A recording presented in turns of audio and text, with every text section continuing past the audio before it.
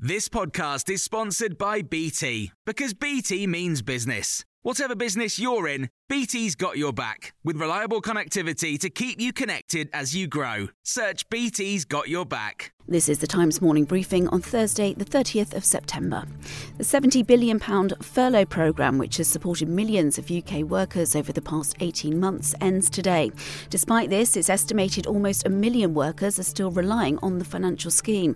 Economists are warning that although many may find work in recovering sectors such as hospitality and travel, many are likely to find themselves being made redundant. Meanwhile, Citizens Advice is warning that people will face desperate choices this winter without targeted support because of the huge increase in gas prices. The charity says customers who've been moved to new energy suppliers because theirs went bust could end up facing a £30 a month increase in their bills. Yesterday, Igloo, Symbio and Enstroga became the latest companies to fold. Citizens Advice is now urging the government to implement a winter grant for those hardest hit. However, Jess Ralston, an analyst with the Energy and Climate Intelligence Unit, has told Times Radio she's cautiously optimistic about prices falling. There's various things that can change over the winter. If it's a mild winter, gas won't be so much in demand, so the gas prices might fall again. In the short and medium term, government will be thinking about what they can do to make sure that they protect as many people as possible from rising gas prices.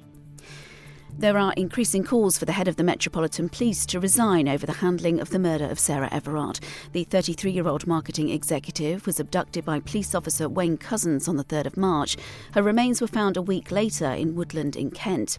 Jamie Klingler is the co-founder of Reclaim These Streets, the group that held a vigil for Sarah, and says Dame Cressida Dick's position is untenable. This happened on her watch. 100% she should go. Such disrespect, called us naive young women on TV. What has happened on her watch is disrespectful. It's a dereliction of duty. Couzens admitted kidnap, murder and rape and faces a whole life term when he's sentenced later. Children taking GCSEs and A-levels this academic year are to be graded more leniently and be given advance notice of the focus of the exams. It's to make up for disruption caused by the COVID-19 pandemic.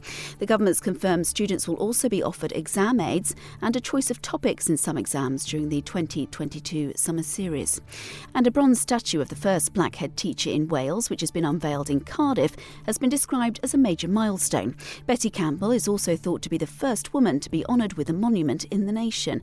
Kieran Jones, a journalist in Wales, has been telling Times Radio more about her. She was born in Bute Town, in Tiger Bay, as it was known. She was born to a Jamaican father, a Welsh Barbadian mother, and was desperate to become a head teacher right from childhood, but was left reportedly in tears as a child, having been told that her dream to become a head teacher would be insurmountable.